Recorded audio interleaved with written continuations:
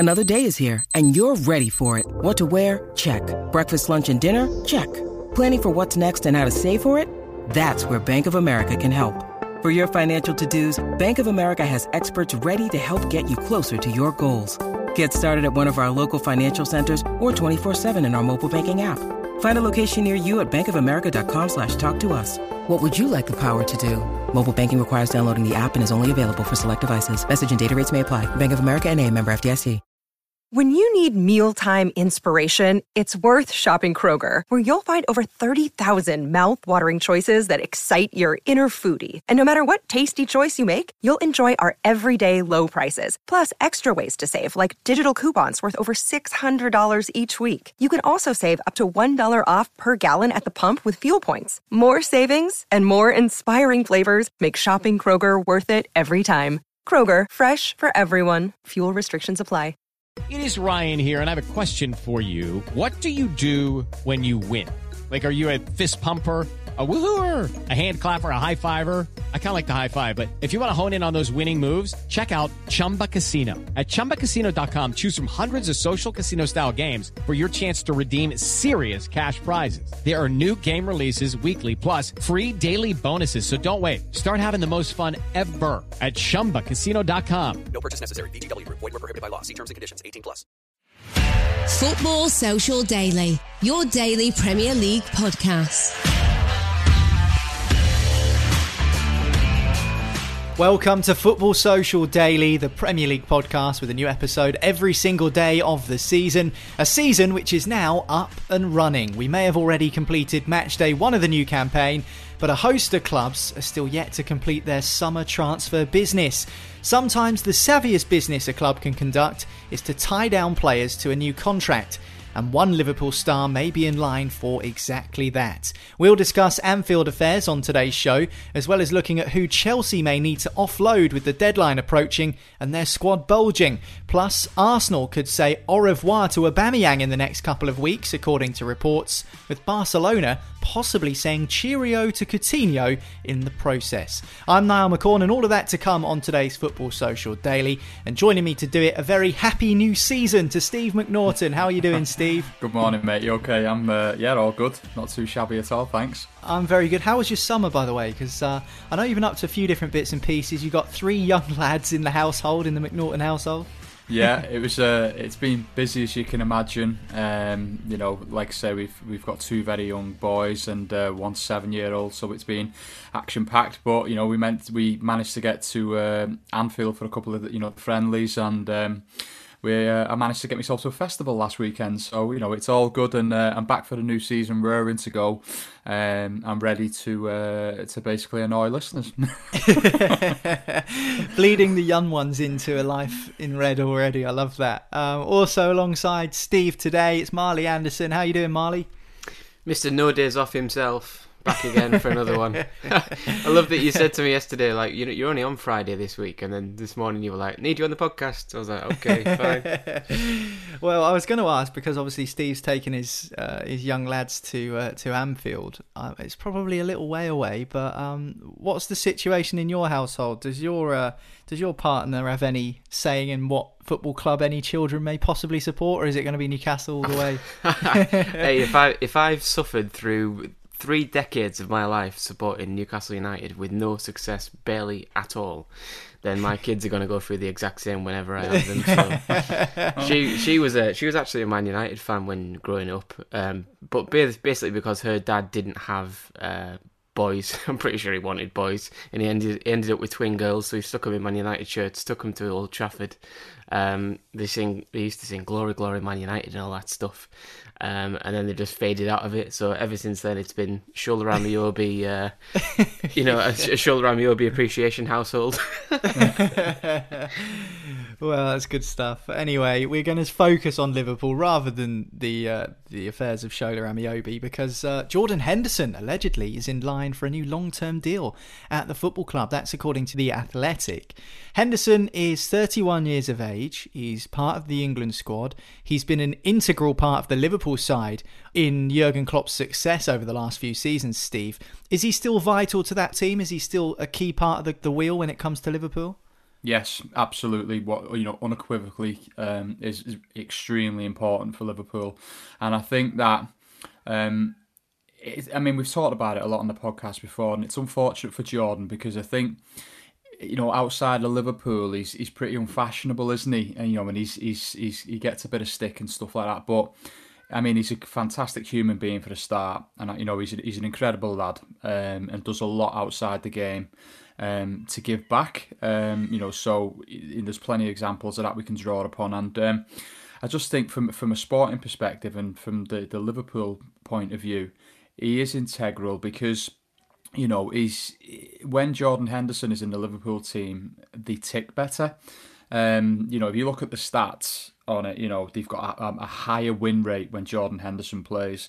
I think he had the most tackles last season in the Liverpool team, across the season, and Liverpool concede less goals when he plays, and that's before you talk about his leadership skills. There was a clip that went round a couple of months ago I think it was when the games were being played behind closed doors. I can't remember which game it was, but it was him talking to the players non-stop for 90 minutes and encouraging them after everything they do, and pulling them up when necessary and stuff like that. He's very, very vocal on the pitch, and his impact is tremendous. And I was looking at some stats as well, and he was third in the table for possession won as well. So he offers so much to the team. And finally on the point is that he gets Liverpool moving a bit quicker in midfield. He's asking the guys to move it faster, quicker, and not kind of dither on the ball as much and stuff like that. So I just think it's an absolute no-brainer. We were all pretty concerned when the reports were coming out that they weren't going to agree a contract a couple of weeks ago, and that he could be on his way this summer or next summer potentially, because no Liverpool fan wants that, because when you're watching us week in, week out, you understand how important Jordan Henderson is in that midfield. And I think his situation is very different from Gini Wijnaldum's. And I think that the fact that the club stood firm on Wijnaldum, and we're a bit puzzled on it still, but as it comes out across the weeks, he wanted significantly more money than what he was on, which I know we'll come to that in a bit. But I just think this one's a no-brainer. Just keep him around. He'll retire at Liverpool, and even as he gets older, the end of his contract, he's going to be 34. He probably won't start every week, but he will still offer a great deal to that team. Yeah, and that's the point I wanted to pick up on, Marley, because as Steve says, a long-term deal, even though it isn't often disclosed, the length of the deal, that usually means 3 years or more. So as Steve says, that will take him well into his mid-30s. So with that being said, do you think this is with a view to more keeping Henderson's leadership and experience on board rather than his actual on-field ability? Because no doubt I'm sure he'll still be a good player in a few years' time, but that ability on the field is naturally going to deteriorate as he gets a little bit older. Yeah, I think a lot of players get to a certain stage in their career where it's about what they bring to the squad rather than what they bring to the team week in, week out. And I think Henderson's at that point.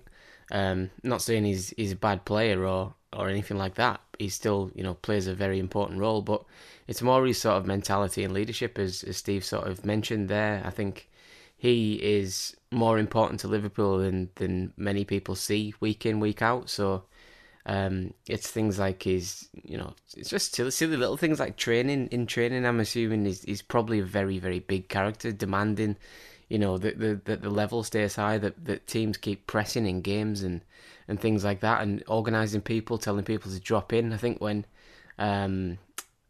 the Premier League had no crowds, a lot of clubs did a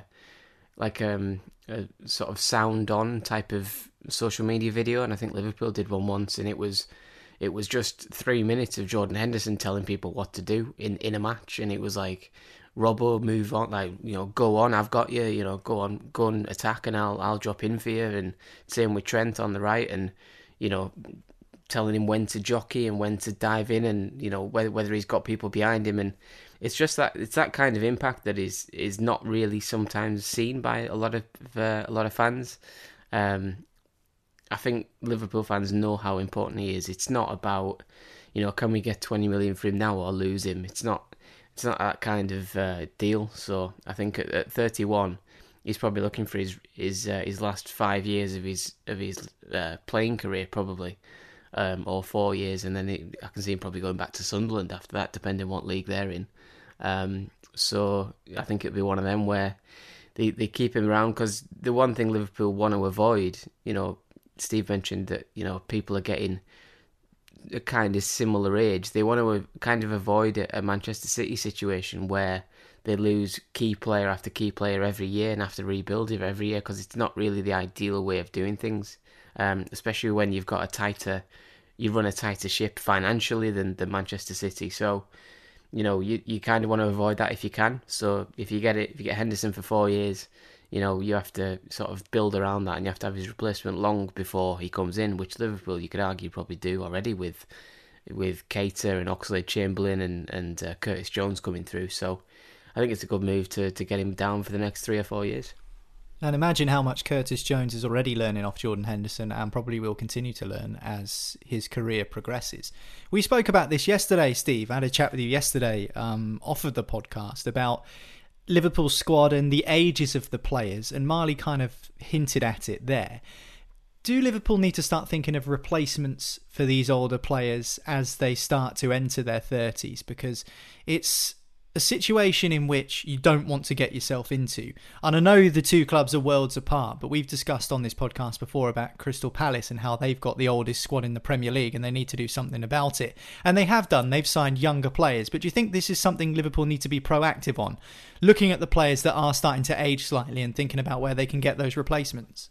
Yeah, absolutely. And as Liverpool fans, we in various WhatsApp groups and stuff like that, we do talk about this a lot, and that depending on which side of the spectrum you're on, some people will say there's a forthcoming Armageddon with the squad, and other people will have faith in FSG doing the right thing and just tinkering with it over the next couple of years. So, we aren't in that situation where you've got 3, 4, 5 players that just suddenly, come to that point in the career where it starts kind of dropping off a little bit. And I think that they will be looking at that and trying to time those moves to perfection. It is difficult with Liverpool, as Marley just alluded to then, because we do run a very, very tight ship financially. We are a club that doesn't have any debt, and basically, we buy with what we earn, and that creates a bit of a problem, I think, because if you've got the lads there that are getting on a little bit in their careers, and I suppose, to put it, probably the best way I can think of it at the minute, depreciating assets. You've not got these big transfer fees coming in for them, and it does make it a bit more of a challenge to go out and recruit when the money isn't coming in. But I just think that the next 2 seasons are going to be pivotal for that, because I think at that point in 2 seasons, I think Salah's 30 in 2 years. I think Mane's 30 in 1 year. Obviously Jota's 23. Firmino's 30. So, these things are coming up, where we need to start doing it. And I think Liverpool will probably start picking away at that, and they'll probably bring 1 or 2 here and there with a view to doing it. And I think they'll want to promote these academy lads as well. I think, the likes of Harvey Elliott hasn't gone out on loan this season, which is a big statement, really, of intent from the club where his future's concerned. Curtis Jones will probably get a lot of games this year because we've seen a lot of potential with that kid. So I think he'll be stepping up. I think the likes of Oxlade-Chamberlain, I wouldn't be surprised if he left before the end of the window. And I think that, we're in this situation with Naby Keita again, where we've got a load of high hopes for him, but I'm not that optimistic on him because he just can't handle the rigours of the Premier League. But, it's the usual line that's spun every summer. Yeah, we've had him in the gym and he's been on a special programme so he doesn't break down. And, so it is, I think, a valid point when people kind of say, we've got to be careful over the next couple of seasons about what's coming up. I still feel like I'm waiting to see Naby Keita do something. And it's been about 3 years, and I think that's because he can't stay fit. And talking of players who aren't going to be involved, Ben Davies has left Liverpool as well without kicking a ball. He's signed for Sheffield United, just to throw that one in there whilst we're talking about Liverpool. You mentioned Gini Wijnaldum earlier on, Steve. How do you think that Liverpool will get on without him? Because you talk about that midfield, Fabinho, Wijnaldum, Henderson, obviously Milner would come in from time to time, Curtis Jones as well. But in terms of the favoured three for Jurgen Klopp, for many a year now it has been those three. But Wijnaldum's now left the club, so how do you think that midfield is going to look? How do you think the club are going to fare without Wijnaldum? I think we'll manage. I think Gini played in a new position at Liverpool. His ball retention was incredible. That was a real, skill of his and certainly something that developed in his game over the seasons that he was at Liverpool. I think in terms of the three that will be in midfield, for me, it's a no-brainer. I think, it'll be Fabinho, Henderson and Thiago. I think he'll put Thiago in a more advanced position in midfield because obviously he's a bit of a magician on his day. And I think Henderson and Fabinho will do the mopping up and make us pretty solid in the middle. But we do have to rotate, so I think that you probably think that Naby Keita will come in at times and play in that in more advanced role, and I think Curtis Jones will probably do that as well. Harvey Elliott, I think, will play out wide, for us, but he might stick him in that front three from time to time. Certainly, the domestic competitions. So we've got options to survive without Gini Wijnaldum. Would I prefer us to have him? Absolutely, because I really rated him, and I think the progression in his game from that season he had at Newcastle was fantastic. But we'll manage. We've just got to be mindful of injuries and stuff like that, because we're 2 or 3 injuries away in midfield from being knackered like we were last season defensively. Well, Liverpool could be in line to offer Jordan Henderson a new deal. Gini Wijnaldum not at the club, but positive news at least coming out of Anfield this week. That comes from The Athletic, a new long-term deal, expecting it to be 3 years or possibly even more. But it looks positive considering, like what Steve said a couple of weeks ago, it looked like there might well be a disagreement. Seems to have been a U-turn. Now Liverpool look like they're going to hand Henderson a new deal. That's what being linked with a move to Arsenal can do for you. Well, it's Arsenal we're going to talk about next, funnily enough, here on Football Social Daily. Pierre-Emerick Aubameyang could be in line for a move away from the Emirates. We'll talk about it next. Football Social Daily. Subscribe to the podcast now so you never miss an episode. Football Social Daily. Find more great sport at sport-social.co.uk. Welcome back. This is Football Social Daily from Sports Social. Yesterday we went in a little bit on Arsenal and their transfer dealings, and we've also done that a couple of times on the podcast in the past. Arsenal frustrate the life out of me, and I think it comes across quite clearly when I'm in the pundit's chair on this show, because Arsenal should be doing better. It's just such a conundrum, and the fans, I get frustrated, and I have no affiliation to Arsenal whatsoever, so the fans must be absolutely tearing their hair out. But this is some more news which has come out overnight. Sky Sports reporting this. I personally don't see much in this story, but it's said that Barcelona could allegedly be involved in a swap deal with Arsenal for Pierre-Emerick Aubameyang, who will go to the Camp Nou, and Barcelona's Felipe Coutinho will come the other way to the Emirates Stadium. Very, very interesting. To me, Marley, this doesn't sound particularly realistic. I don't know what your take is. Well, I thought that at first as well. But then I started thinking about it, and I think, weirdly, it suits all parties. Aubameyang's never really been happy, 100% happy at Arsenal.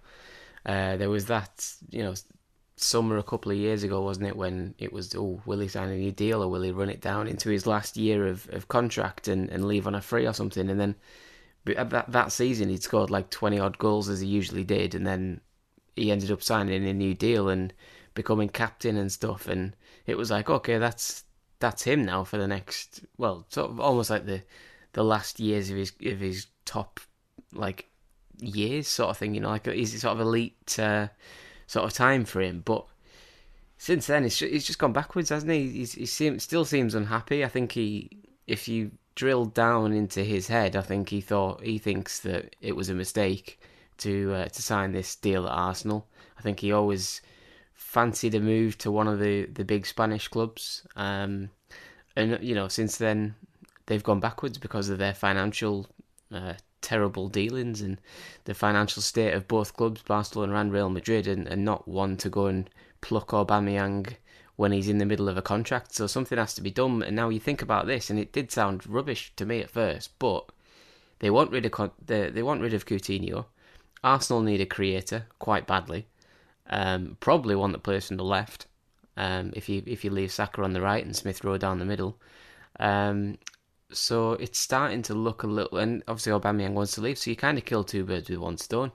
I think the hardest thing is convincing Coutinho to come and play and sign the contract. However, he's been bouncing around like a stone around Europe for the last 2 or 3 years, hasn't he? As soon as he went to Barcelona from Liverpool, it never worked out.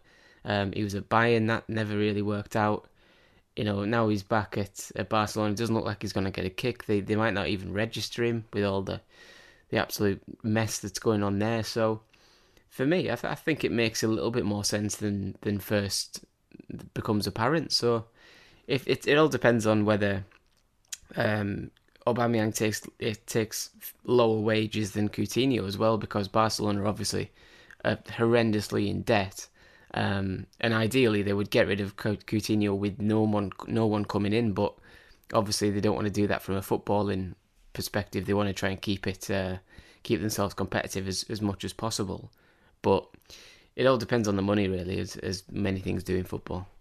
I said yesterday on the show that something's happened with Aubameyang, maybe in his personal life. I know he had a few issues last season, and really for the last couple of campaigns he's not quite been the same player that we saw before at Arsenal, and we don't want to speculate on what those issues might be, but the reports that I've seen have hinted that Arteta and Aubameyang, allegedly, Steve, don't see eye to eye. That's never a good sign when you see those sorts of reports, but then again, we've also seen these kinds of stories come out and it be absolute nonsense and players still go and perform almost in spite of the manager sometimes.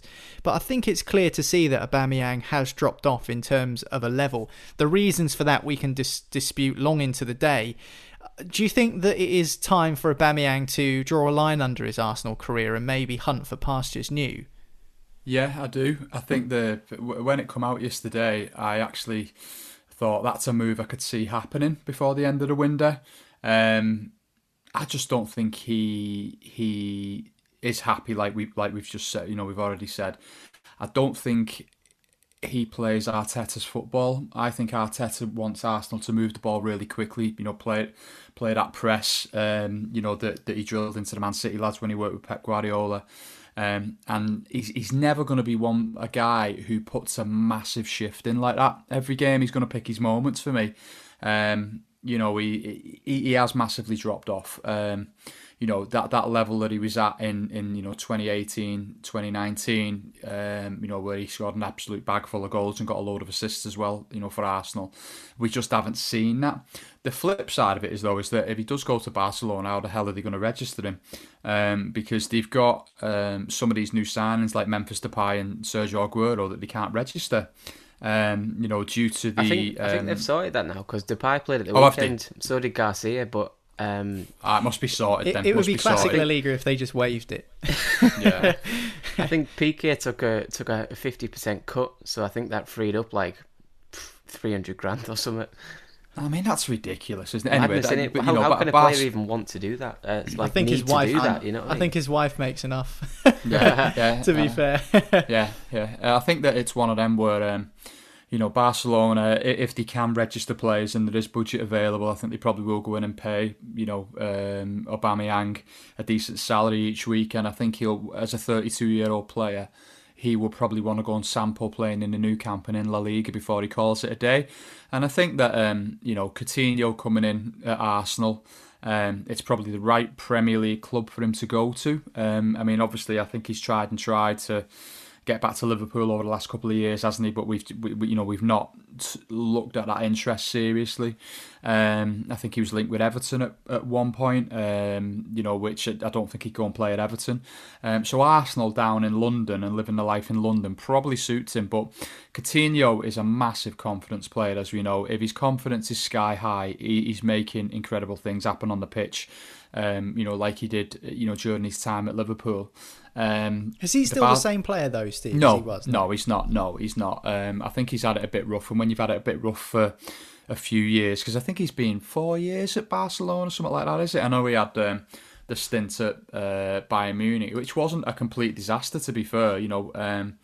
in the he did all right for Bayern, I thought. In 2019-20, 11 goals for them in about 30 odd games, and that's so which isn't a bad return. But Arsenal could be a place where he could rebuild his confidence, and he could be the main man there. There's no doubt about it, and everything could be built around Coutinho around there, certainly for a season or two.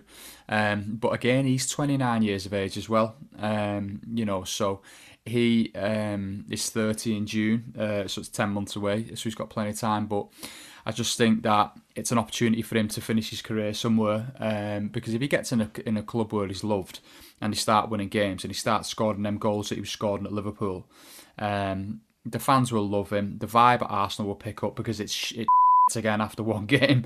There's a load of pressure already building up, and I was talking to someone at the weekend and I said if Arsenal have a bad first 10 games, they'll probably sack Arteta. But the same issues seem to be there, and they've spent big money on players this summer, and it doesn't appear to have had a good start. So I think it's an interesting one, but it is a move that I could see happening. Right then, let's talk about Harry Kane and Manchester City. Don't want to dwell too long on this because it's been rumbling on for absolutely weeks, and there is a little bit of an update. News outlets today have said that City will go back in with an offer to Tottenham Hotspur, and Harry Kane is almost waiting on that to happen. But other newspapers say if no deal can be agreed this summer, City won't chase Kane in January, they won't chase Kane in the next summer window, they're just going to draw a line under it and say, right, that's it, we've tried and we're not going to bother. What's your take on the situation there, Marley? If you're Kane, does this feel almost like a last chance saloon for a big move? Yeah, probably, because if he doesn't move now, he's probably going to sign a new contract. That would probably take him till he's at least 32. I wouldn't rule out him moving to a top club at the end of that, but he's much less desirable at 32 than he is at 28, 29, whatever he is now. So I would be sort of tempted to say that, yeah, because he's left. I mean, in my opinion, taking sort of club things out of it, I think he's probably been too loyal to Spurs, which is.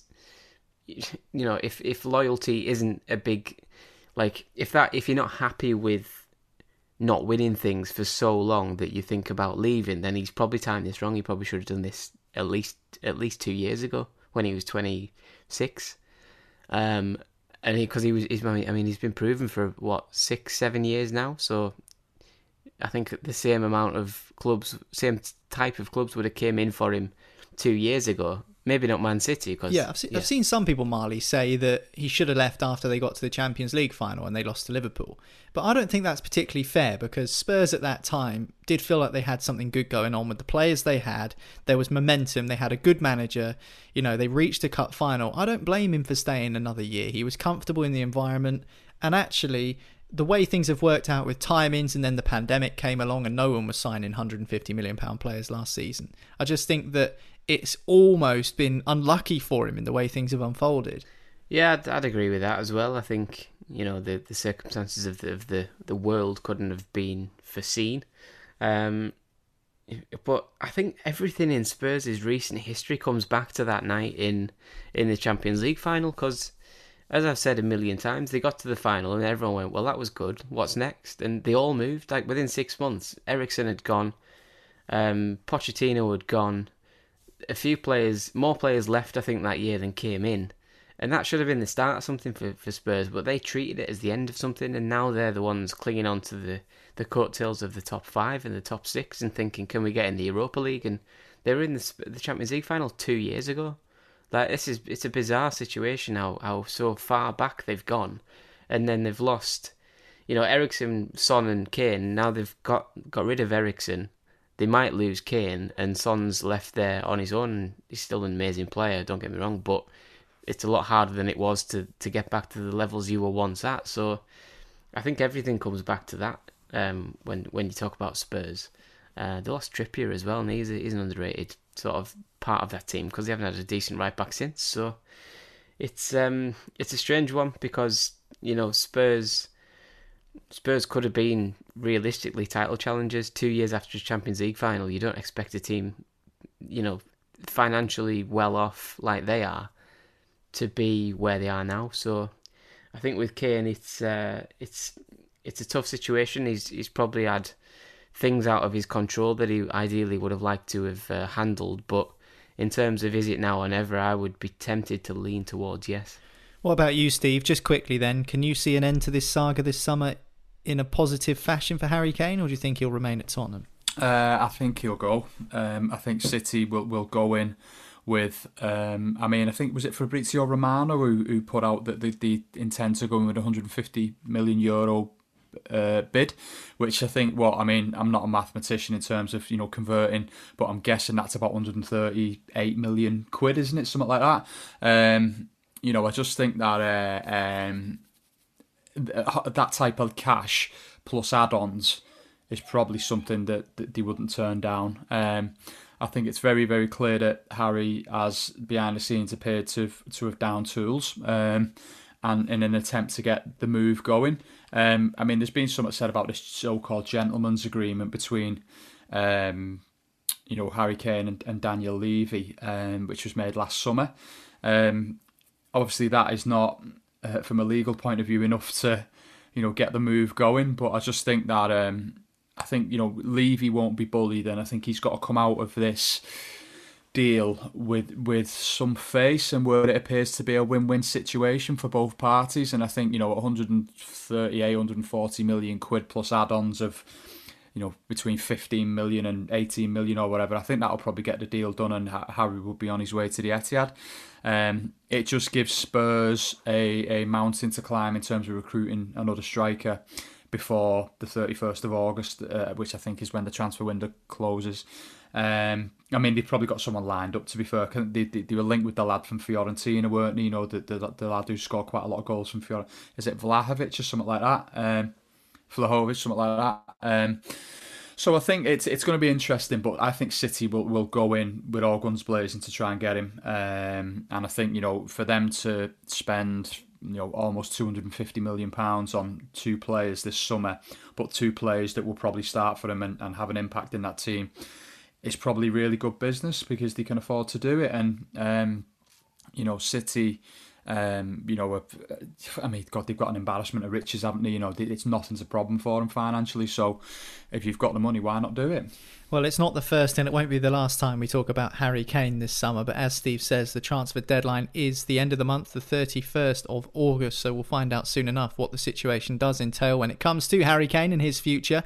But next, we're going to go from North London to West London because Chelsea are on the agenda. They've got plenty of players in their squad and they need to get rid of some. We'll talk about it next on Football Social Daily.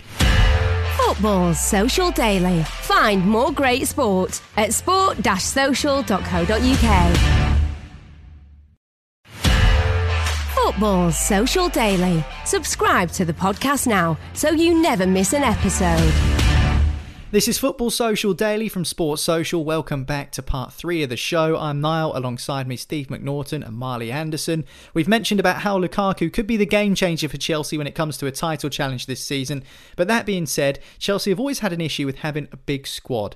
And it's been part of their strategy over the years that a lot of the players they've sent out on loan, they kind of sell for £15 million here, £10 million there. And it does keep them well in the coffers when it comes to the transfer budget. However, they've got some first team players, or at least players who have been in the first team in the past, that they probably want to try and think about getting rid of. One of those was mentioned on the podcast yesterday by Marley, that was Ross Barkley, but also Danny Drinkwater and Tiamue Bakayoko are on the potential list of players that they want to get rid of at Stamford Bridge. Out of those three then, Steve, Danny Drinkwater, Ross Barkley, Tiamue Bakayoko, who's the pick of the bunch? Who would you fancy as having the best shot of establishing themselves at a different Premier League club? I think it'd be Ross Barkley. I think Ross Barkley, does have the ability and the talent to thrive somewhere. I think Ross Barkley is a player that needs to be starting games every single week, though. I think him having a bit part in a squad isn't suited to him. I think he needs to feel valued and important. Early promise at Aston Villa, I thought, when he was on loan there, I think he got a few goals, didn't he, early doors? I just think that, for me, Ross Barkley, Danny Drinkwater it's been a shocking decline, hasn't it, since he left Leicester City, as a Premier League winner. I mean, there's been all kinds of issues there, and I think he just got swallowed up at Chelsea. The club was too big for him. I mean, he went on loan to Burnley, didn't he? And Sean Dyche didn't fancy him. After and that Villa period. as well, I think, for a spell last season. And I mean, I think Danny probably needs to drop into the Championship again. And build his confidence, because I think there's a player there, but I think that I mean, the package isn't there yet. You know what I mean? The kind of the shape, the condition, the mentality. It isn't where it needs to be at the minute, and I think that's something that he's going to have to work on. They won't get any money for Danny Drinkwater; he'll go on a free. With Barkley, I think they will command a bit of money for Barkley. I don't think it'd be anything too excessive, but I think a team that sign him, and I'm talking kind of like probably a mid-table Premier League team, will be getting good value for it if they started him every week. Bakayoko's been in and out of Serie A on loan, hasn't he, for the last couple of seasons, and I think AC Milan decided not to buy him, so they might have a problem shifting him, but I just expect him to probably go to Herenveen on loan or something random like that. But yeah, it's this thing with Chelsea where it's the same with Chelsea. They've just got a never-ending pot of cash to play with, so to sign 90 million quid's worth of players and probably give them away is like a drop in the ocean to them. I mean, this is a team that will probably try and sign Haaland next summer and give him, 500, 600 grand a week, pretty much like Can you imagine him and Lukaku side by side? Yeah, that would just... I think Timo Werner's not going to last at Chelsea, is he? If he has another difficult season, he'll be gone. But I just think that Chelsea will go all out for him. They'll give him a massive signing on fee, and they'll fight every team in the land who want to sign him. But yeah, it's Chelsea City. It's not a problem to them. Big squad, big money. Yeah, we'll just buy again and we'll just shift them at a very kind of low price, and it doesn't matter to us. You mentioned Bakayoko and him being out on loan at AC Milan and stuff like that. He was one of the additions, I think, during the Antonio Conte era at Chelsea. And Conte gets a lot of praise for the sort of manager he is and how he's a winner and he goes into clubs and wins stuff. But in terms of the signings he made at Chelsea, some of them have been really poor, to say the least. I think Davide Zappacosta, another one, Bakayoko, another one. Some of the players he brought in for decent enough money are quite poor, and they're probably not going to make it in the Premier League. But in terms of Drinkwater dropping down to the Championship, that's something I can see. You mentioned Crystal Palace or someone like that being a good fit for Ross Barkley yesterday on the show, Marley. But for someone like Bakayoko, if he's being loaned to a side like AC Milan, that's a prestigious club. So will he be hoping that there is an avenue for him in the Premier League, or do you think he's one of these players who's just happy to be playing first team football anywhere? I don't know. I think with AC Milan, when they came in for him, they were looking for, is there a bargain here? Because he was worth 40 million a year ago. Can we get him for on loan and have a closer look at him before we pay the fee that they sort of demand, like at least 30? And obviously they decided no, and I think a lot of people will learn off that and say, well, if he's not good enough through AC Milan, then we don't want him as like Napoli or whoever else he's been at.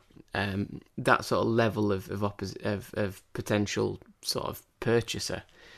So I think he's probably going to have to take a step down, either go back to France, maybe. I think he'll probably still have a few admirers in France, but who's got money except PSG? So, can he go there or something like that? Because I think the alternative is to drop down into a sort of bottom half of the top 10 team, or sort of top half of the bottom half team, if that makes sense.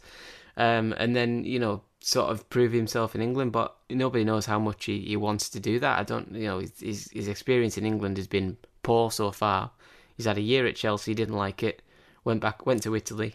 So really, we're still talking about a player who doesn't really know England very well, so he's still got to settle in and find his feet, sort of thing, which he hasn't done so far. So I think that would probably put off a few potential suitors as well. And then you factor in the wages that he's definitely on at Chelsea, which is probably up way over 80 grand a week. You're probably talking in the hundreds.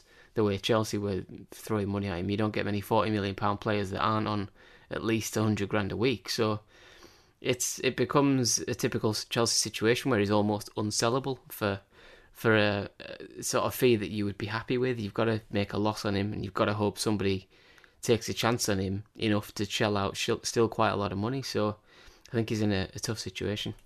Well, certainly Chelsea have a bloated squad and they need to get rid of players.